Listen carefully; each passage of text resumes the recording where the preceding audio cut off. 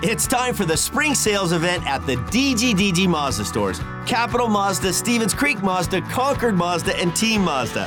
Hey, it's Shondell Grand. And right now we've got a huge selection of brand new Mazdas with exciting spring incentives across our entire lineup. Plus, you can buy your new Mazda completely online with our exclusive no-brainer checkout. Don't miss the spring sales event at the DGDG Mazda stores in San Jose, Concord, and Vallejo. And it shoots and scores! Tomas Hertl hits the jackpot! You're listening to the San Jose Sharks Morning Tide, brought to you by Coors Light. Scores! Logan Couture wins it in overtime! Now, here's your host, Ted Ramey. Slide to the left for McTavish. He's got 2 goals. He's across the Sharks line. Gave it away to Hertl, who pokes it to himself on the left.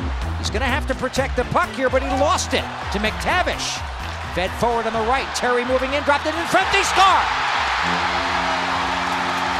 John Klingberg, who was robbed by Kaapo Kähkönen earlier in the game, comes up with the pass in the slot and beats the San Jose goaltender. The final score in overtime, Anaheim 5, the Sharks 4. What a bitter defeat for the Sharks as they console Kaapo Kähkönen on his way off the ice. I will start off the show by reminding you that there is no guarantee that losses for the San Jose Sharks will equate to the drafting of Connor Bedard. Right now, all these losses truly produce is pain.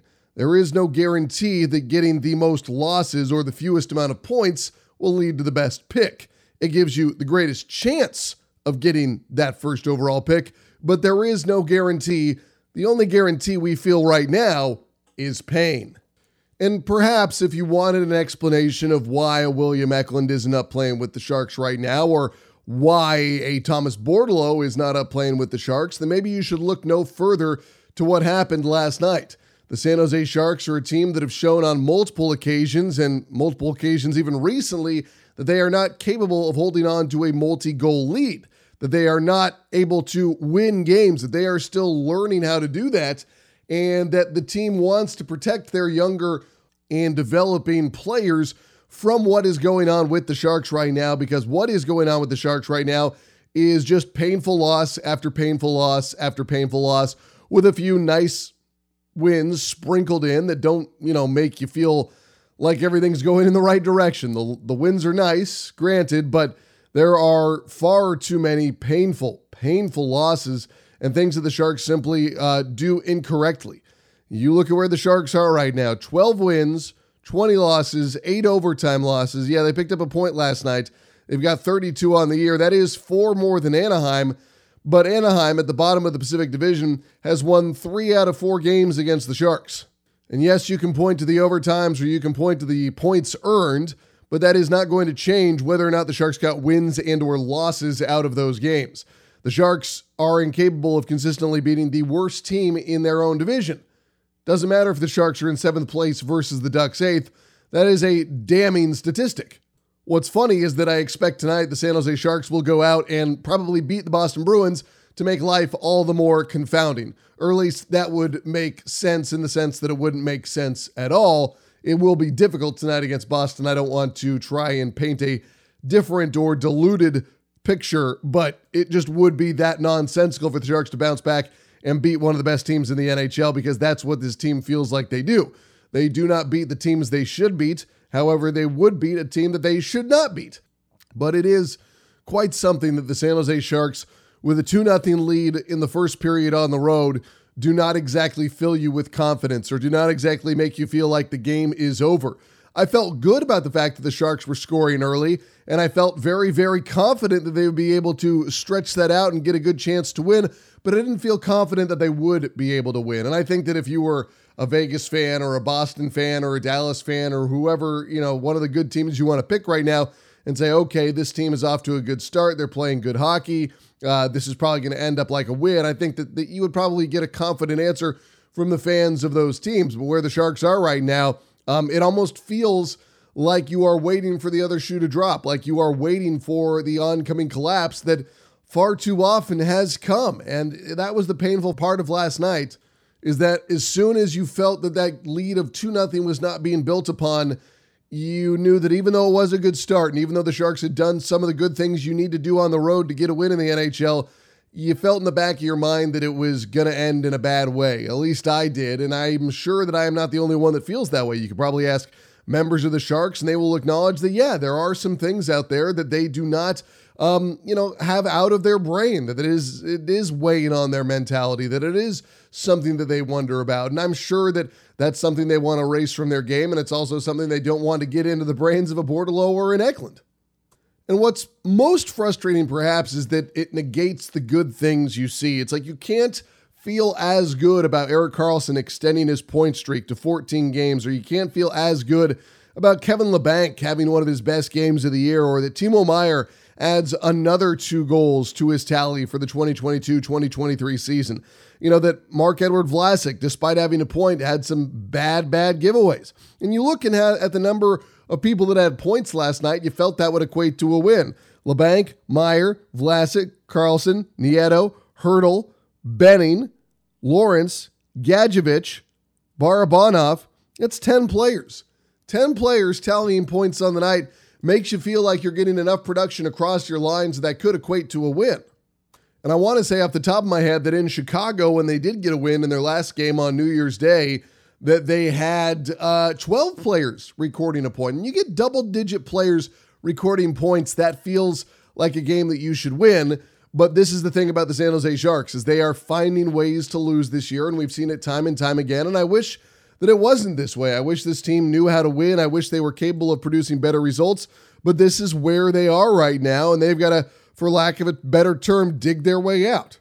But the digging and the problems and the things we see right now, I don't know if they can, quote-unquote, dig their way out by the time that this year is done. I think this is now in the midst of a multi-year process to where it is going to take a while, and they're going to have to rebuild the culture, and they're going to have to rebuild the mental health of this team. And I don't try to be, liberal with my term of mental health, but I think that, this team right now has a mindset or psyche issue. Like, they do not feel like they take over games. They do not play like a team that only has thoughts of winning. And I think that that has a negative effect that can be felt over time, that it needs to be dealt with before it gets worse, because you take a 2-0 lead on the road, you should win that game. And that's not where San Jose is this year. They find ways to lose, and it's something that they need to expel from their game, and it's something they're going to have to work their way out of before they take those next steps into being a better team. And we've heard David Quinn say multiple times this year that he doesn't know when it's going to happen, whether it's going to be January, February, March, or April. But, it's 40 games gone by now. Tonight will be the 41st, the official end of the first half of the season. And up to this point, the Sharks have not been able to consistently win games. They have been able to consistently find ways to lose. And it's gone from a situation of where they are just good enough to lose, which is always, a bad situation to be in, to being creative in finding their ways to lose. And I know that a lot of you can point to the offside call last night or the non-offside call. And I do feel that for the most part, that officials are very good at figuring these things out, and they look at the non-conclusive evidence, as they called it. And that obviously was a huge, impactful moment in the game, but at the same time, it was probably more impactful when you let a 2-goal lead slip away to be tied up 2-2 by the time the first period had come to an end. And the Sharks were also up 3-2, and they were up 4-3. And every time they had these leads, every time they had the ability to put these games away, they were not capable of putting the game away. And it's just going to take time for the San Jose Sharks. And I wish I had a better answer or better explanation of where things were headed. But right now, the greatest definition of where the Sharks are headed is time, because they are working on retooling or resetting or whatever term you want to use that the Sharks do approve of, because we know that they do not like to call it a rebuild. But that's what's going on right now. And it's team culture, and it is team performance, and it is everything right now that is being built from the ground up. And the thing is that's what is needed. Like, you do have to build from the ground up, because right now, this version of the San Jose Sharks team, as much as we do love the fact that Timo Meier is having a great year, same thing with Erik Karlsson, I mean, it's not leading to wins. Kevin Labanc is looking at it like his best self since 2019. It's not leading to wins. Tomas Hertl is having a very productive season points-wise, might end up with the most of his career.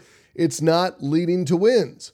Logan Couture, again, having a solid season. It's not leading to wins. And I think that's what everybody needs to get through their heads, is that when you're talking about the puzzle pieces of putting together a winning team in the NHL, having superstar talent makes it that much easier to solve the puzzle. 100%. I do not disagree in the slightest. However, the combination of puzzle pieces that currently exist on the San Jose Sharks with the lack of support around them, it's not equating to wins. And I'm not trying to put the blame on the superstars. Far from it. They are doing their job. I'm just saying that across the board, it's not equating to wins for the San Jose Sharks. And your superstars are supposed to make wins come that much more easily. And the thing is, there is not the talent around these superstars to make the team that much, undeniably better than the opposition to get them a win. I mean, you would hope that in several situations that you would be able to ride these performances of Timo Meier and Erik Karlsson and Tomas Hertl and Logan Couture to 2 points on a consistent basis, but that's not what's happening. And that's why the Sharks are in the process of trying to, restructure or, rejigger this team, however you want to call it. That's why it's happening. And if you want to get to the bones of what Mike Grier was hired to do, it was figure out this massive puzzle for the Sharks. It was go through the decisions, the tough choices that need to be made. And the tough choices might be the trades of a Timo Meier or a Logan Couture. And even as well as Erik Karlsson is playing this year, I still think that's a task to try and trade that contract, that a lot of teams are going to be very, very hesitant to do so, but don't be surprised if it happens. I do not say that as someone who works for the team as having any sort of insider information, or do I enjoy speculating about what's going to happen to these guys. I just think that that's what Mike Grier was hired to do. It's not so much that he's hired to be the bad guy, but he has to make these decisions involving high-profile players that he can hopefully use to create a greater support in the system, in the team, and make his up-and-coming players into superstars, put the talent around them, and have it yield greater results while they build towards something better. I mean, I know that is the job of every general manager, but it is specifically so for the San Jose Sharks, because while there has been star talent in San Jose for so long, when you look at those high-quality years, you look at the depth of the team, and it was pretty staggering of the depth you had across the lines, of the different players you had out there able to produce and perform on a consistent basis. And the Sharks are trying to get back to that point. And that point where they were for, the better part of 20 years, it didn't happen overnight, right? When you brought in a Joe Thornton, you had already been developing Patrick Marleau for many, many years and had seen him develop into a star player. And so you bring in these different talents, you bring in these different players with the existing talent, and hopefully it makes you that much better as more deals are cap friendly, as you have a better ability to build. But in a way, it also means that Mike Grier has to be the bad guy. He has to be the one that makes you potentially part ways with a Logan Couture or a Timo Meier. And I have no idea. This is wild speculation for me. I'm just saying that might be what Mike Grier has to do to make this team better next year, the year after, the year after. Like, this is a multi-year project that involves painful decisions that will hopefully lead to better performance in the future. The problem with the future as a concept is that it leaves you very much in a painful position in the present, and fans can only endure so much pain, right? Like, I understand that the Sharks had this extended run of greatness, and right now you want your fans to remember those good times while looking at better times in the future, but that's not easy, right? Like, no one enjoys what happened last night. No one likes losing to the Ducks. No one likes losing to Vegas. No one likes losing in general. You root for your team because they represent your community. You like the uniforms. You like the star players. Whatever the reason is, it is your reason, and that's your time, and that's your emotion, and that is your evening taken up by watching the Sharks. And again, when that is associated with pain, it's not fun. Like, you want your fans to associate your product with good times. And that's where the Sharks were for a long time. And right now, that is decidedly not where they are. And it would have been a great win last night, right? Like, to go up 2-0 on the road, to feel like everything was going your direction, to really be able to strangle the game and take it and really just put your boot on their neck and take over. It didn't happen. And as we approach the 41-game mark, the official halfway mark of the 82-game schedule, what do we know about this San Jose Sharks team? what do we decide about what they are doing for the future? And I think those are the questions that are going to be coming more into clarity over the next coming days and weeks as we do get closer and closer to the trade deadline.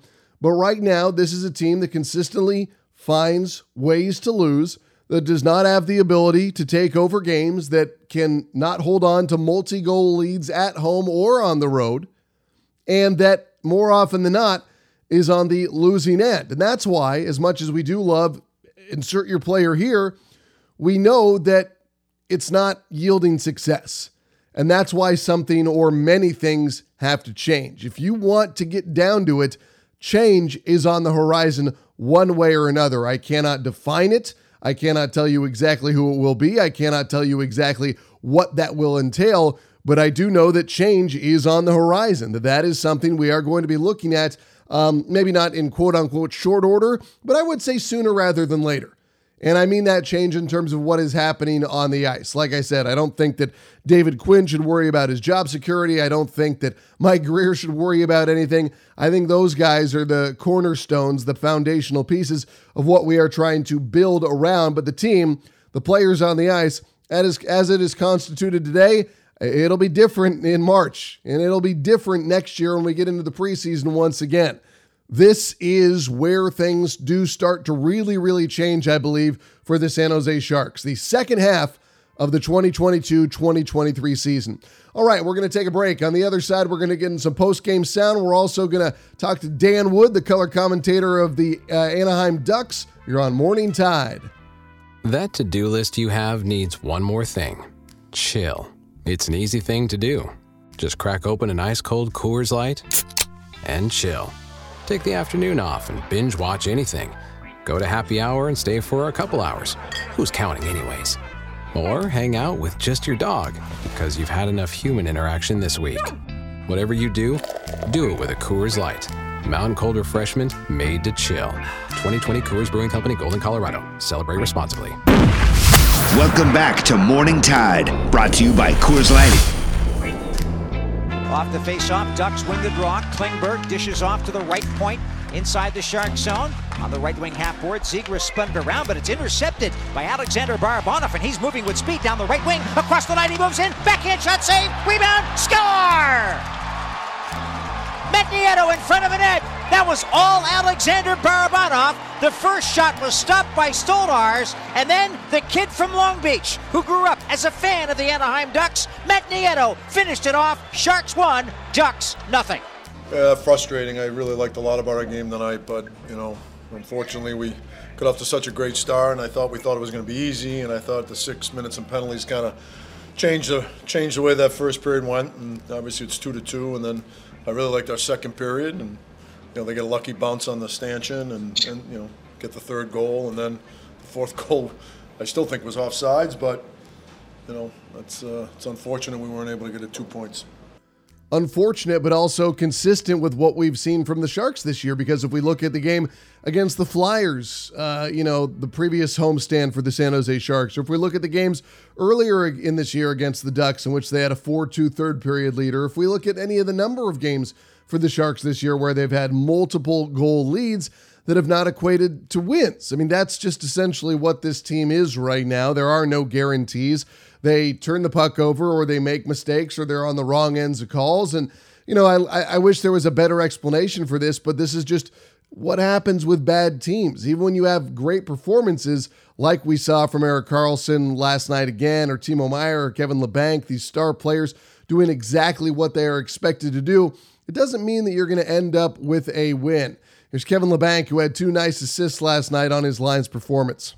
Yeah, Tommy, Timo, and myself, we battle. We try and generate a ton of momentum and a ton of chances for the team, and, it's been good. Our line's been performing, and, it's not just us, it's lines 1, lines 2, lines 3, lines 4, all the defensive pairings as well. So, it's there. It's just a matter of, turning that corner, really just bearing down for a full 60, whether it's the last 5 minutes of the game or, first 5 minutes. And the thing is, despite all of that, it stings. Yeah, that one's a tough pill to swallow. I mean, we were just so close to winning that game. Then, even that offside call, we saw that it was offside, and kind of refs overruled it. But yeah, this one definitely stings, and we just gotta get ourselves mentally and physically ready for the game tomorrow.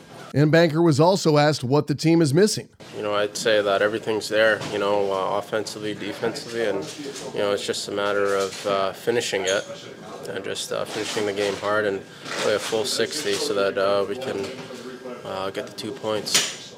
And we've heard David Quinn talking about that a number of times this year, about the need to finish and close out games, and it's still a lesson that is being learned. And when you learn these lessons in sports and or in life, there is pain along the way. And that's where the Sharks are right now. They are learning painful lessons. And the thing is that all these guys who are learning the painful lessons on the Sharks right now, just because they're learning them, that doesn't mean that they are going to be the ones that solve these problems, that they are the ones that are going to take these lessons and turn them into better results on the other side, wherever the other side is. We don't know who's going to be on this team next year or in 2 years or in 3 years, when you hope that these bad moments are going to turn into something greater. I mean, I think that there is a chance that some of these guys are going to be here. I would assume so, but definitely not all. And so those that are here or that will continue to be here, they've got to learn these lessons. They've got to take away the necessary information from these tough times to make sure these things don't keep on happening. But for the Sharks right now, they do keep on happening. These are the consistent problems, despite the fact that, a guy like Timo Meier continues to play out of his mind. Yeah, we had plenty of chances. We got those 2 goals in second period, but I thought we could have had, 1 or 2 more. So I think, those 2 guys we're all 3 in our game, and we all play the right way. It's fun to play with those 2 guys, and we created some stuff. But then, we're on the ice for that tying goal. So gotta do more to help this team win. And of course, a question that many of you are wondering about: was there any sort of an explanation with regards to the non-offside calling or the onside ruling? I didn't even see the play, but I just heard almost 99% of the bench say, yeah, it was offside. And then, once when, refs are kind of hanging around, they're looking at the video, and you're just kind of scratching your head, what are they looking at? And I guess that he went offsides and came back on at the last second. I'm not even too sure, but that's what the talk was on the bench, and that's what the refs were saying, I think. That's Kevin Labanc. Here's Timo Meier.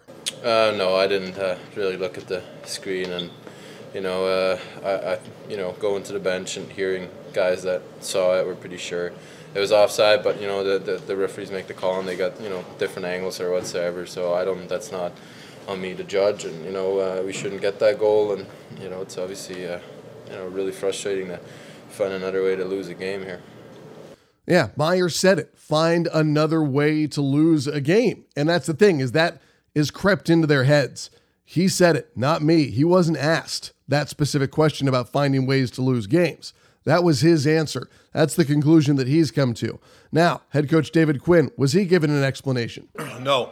Very blunt, very to the point. Then Quinn was asked if he was surprised to see it ruled a goal. I mean, after watching it I still think it was offsides. I mean, no one tagged up. Someone has to tag up there, and regardless, to me, I'm going to get a better explanation later on, but I thought it was. I still think it's offside. I mean, I am in line with David Quinn there. It looked offside to me, but it was ruled as non-conclusive.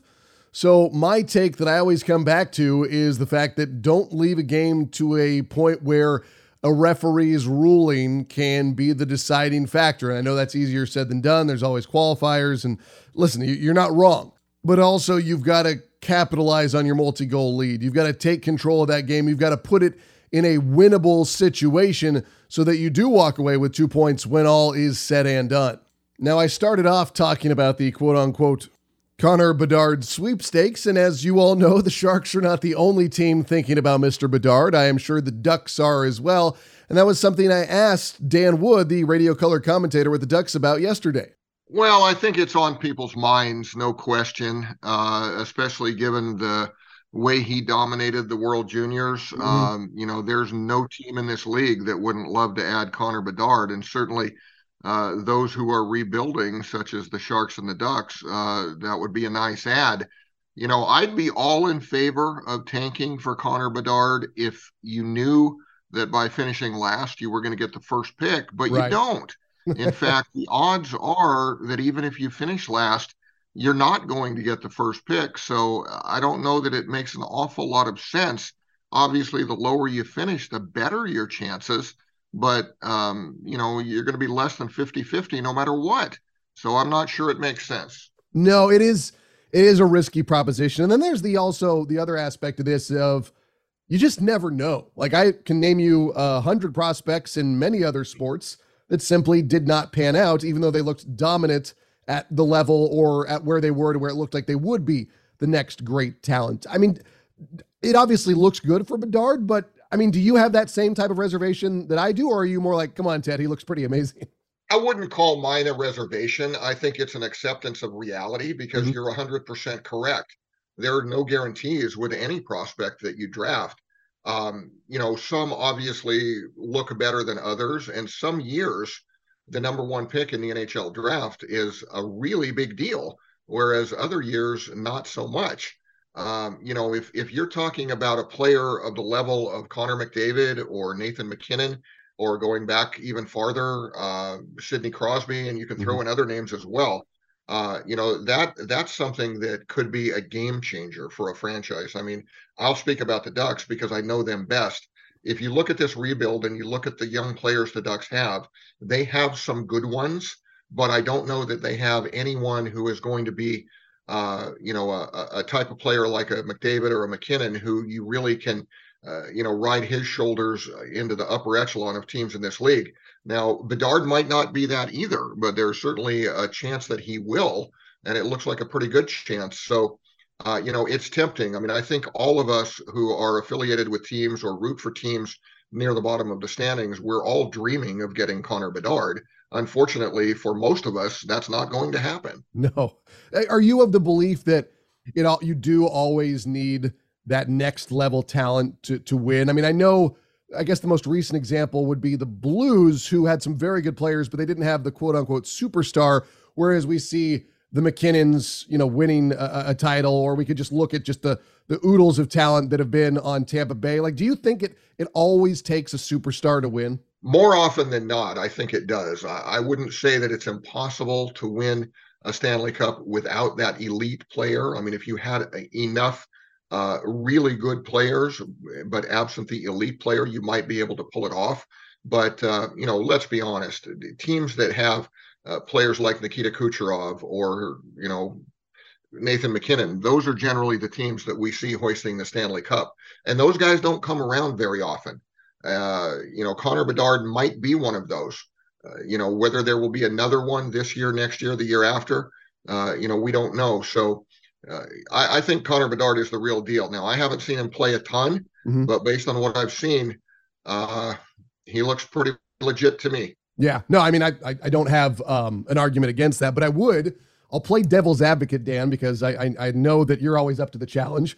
What if I said to you, there are two players in Connor McDavid and Leon Draisaitl on the same team, and yet that's not equating to a Stanley Cup champion up to this point? I mean, I'm not taking anything away from them, but that is the other side. It's like sometimes you can have literally, or for the argument, one and another of the top 5 best players in the league on the same team, and it's still not equating to Stanley Cup final wins or berths.